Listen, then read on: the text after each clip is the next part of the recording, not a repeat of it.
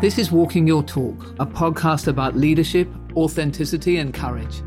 I'm Carolyn Taylor.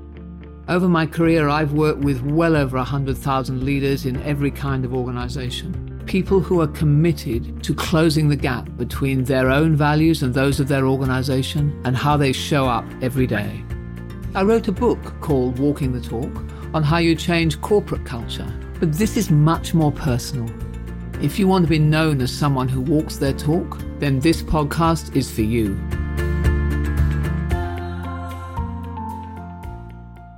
Perfectionism, it really is the enemy of simplicity.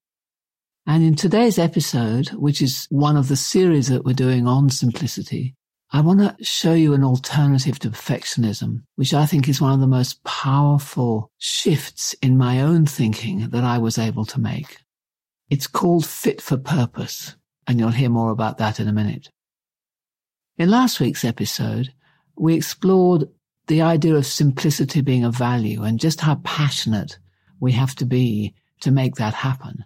But that even when we really are passionate, there are three drivers, three limitations, three barriers that I've found just very, very common in many leaders across many different organizations, which make it very difficult for them to walk their talk on simplicity and to lead it authentically for other people. Because these barriers drive them towards complexity and mean that even though they try to simplify processes and so on, they still make life complicated for themselves and for other people. And so one of those drivers that we're going to focus on today is perfectionism. And when you've got a strong perfectionistic drive, what happens is you find it difficult to prioritize or to focus or to cut things out. And you end up generating a huge amount of work for yourself and for other people.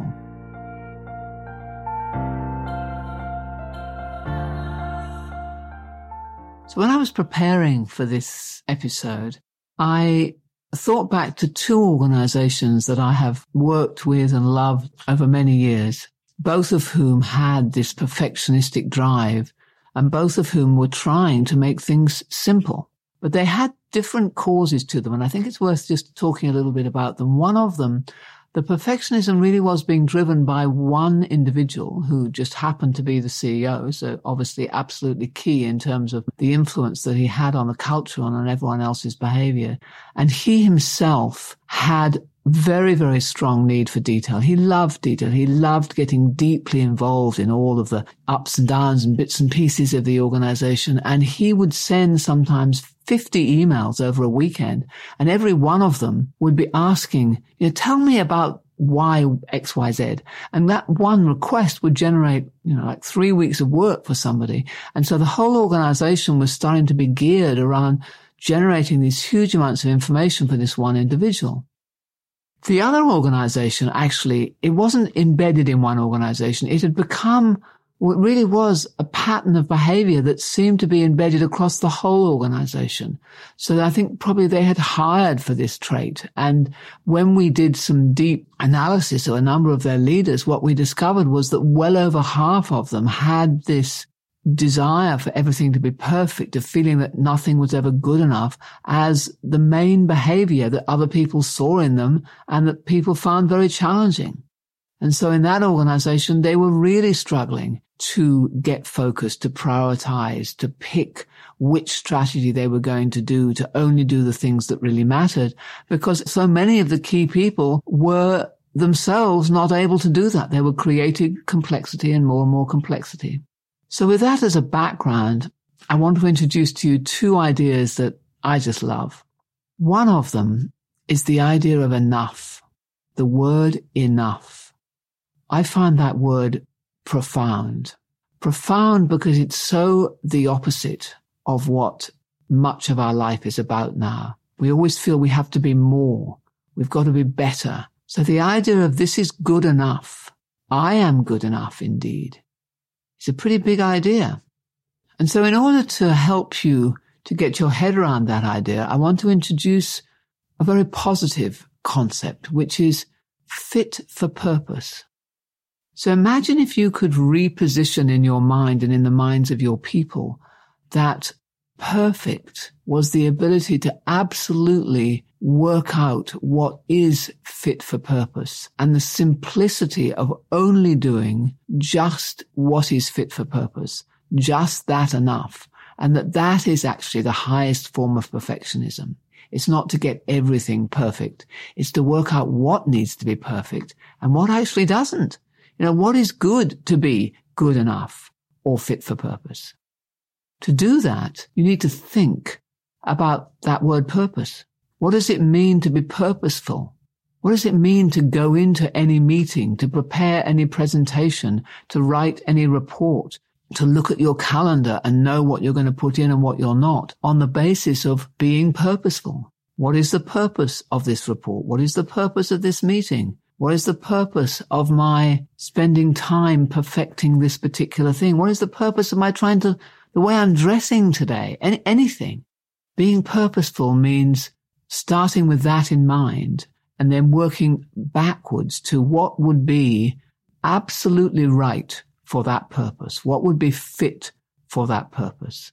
And sometimes that will mean something that is close to perfection, but other times it doesn't mean that. It means that we can do something much less than that. I worked some years ago with Google, and it was fascinating. One, they were incredibly fast-paced, but because they were incredibly fast-paced, they never wanted us to prepare these detailed PowerPoint presentations of what kind of event we were going to run with them. They just wanted everything on an email, because their principle was, there's no point in creating PowerPoints. This is just something we're going to do next week. After that, it'll be gone. Just send me an email about what you're going to do. And it was so liberating and so sensible and so contributing to their being fast-paced. So think, for example, what I have to put together. Say I'm going to run a session with our team tomorrow. What I put together doesn't have to have the same level of perfectionism as if I'm going to stand up in front of 2,000 people and do a 20-minute talk where you've got to nail it the first time and I know I have to get it right. So just that, what is fit for purpose? What is my purpose? That's one thing I think to think about. And then the other thing to think about, which goes a little bit deeper, is that this word enough goes back a long way. For most of us, we have thoughts about whether or not it's good enough, or indeed whether I'm good enough. And those thoughts might even go back as far as my childhood. I remember in this organization I was saying, where nearly everybody was driven by this desire to be perfect, some of the coaching conversations I had with people where they talked about, their relationship with their children and, a father who just essentially drummed into them that, you have to be perfect. It's never enough. It's never good enough. Don't ever let yourself think that anything is good enough. And that just became eventually not only that it isn't good enough, but that I am not good enough. So imagine if you believed that you were enough. Just that thought, I am enough. Now, I like to work with beliefs that we have, because very often beliefs that we have running around in our minds for perhaps all of our lives or most of our lives. And some of them are just not useful anymore. Not only are they not true, but they're not useful. And so sometimes I think we can look at those beliefs and bring them out and take them out of that dark place where they tend to run us unconsciously and say, this is what I believe.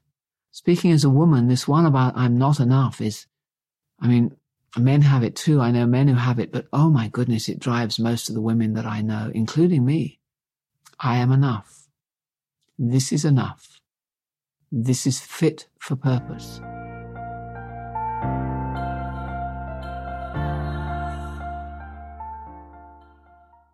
So I'm going to give you 2 exercises today to practice on this element, which may be inhibiting your ability to authentically lead an aspiration and a value of simplicity, to actually walk that talk yourself. The first exercise is to take this phrase fit for purpose and play with it this week. Talk about it to people who you're with. Talk about it with teams where you're considering you're about to do something. Ask that question. What's the purpose? What is the purpose of what we're about to do? And what would be a fit solution for that? The right solution, a good enough solution, a solution which absolutely gives us that purpose, but doesn't give us more than that. Just try it out. Try it out with talking to others, and you'll see how quickly people latch onto it because it's such a great phrase. And the second exercise is more of a self-reflection, which is to start to swirl this word enough around in your mind and to really consider what beliefs you might have about good enough, me being enough. And then to take one of those beliefs, bring it out into the open, and consider whether you could start to reframe it. And by reframing it, I mean swirling a different belief, a different phrase around in your mind. Maybe what I do is enough in these circumstances, or often I am enough. You might not be ready to say I am always enough, but this is enough. Or who I am is not caught up with what I do. I'm enough no matter what I do. So just play around with some of those beliefs. See if you can identify the one that has maybe run your life, and see if you can play around with introducing something a little bit different and what impact that might have on your ability to create simplicity, not only for others, but also for yourself and potentially for your organization, and all the benefits that go with that. Less stress, more well-being, the ability to make strategic choices, to take up less time, to be more efficient, to be more agile, to be faster. There are just so many benefits that come from tackling this. And those clients I was talking about started to see those benefits really quickly. So that's what I invite for you from this podcast. Now, next week, we're going to look at another element of the Simplicity series, and that is the difficulty that many of us have in making choices and how that actually adds complexity. So thank you for joining, and I'll see you next week.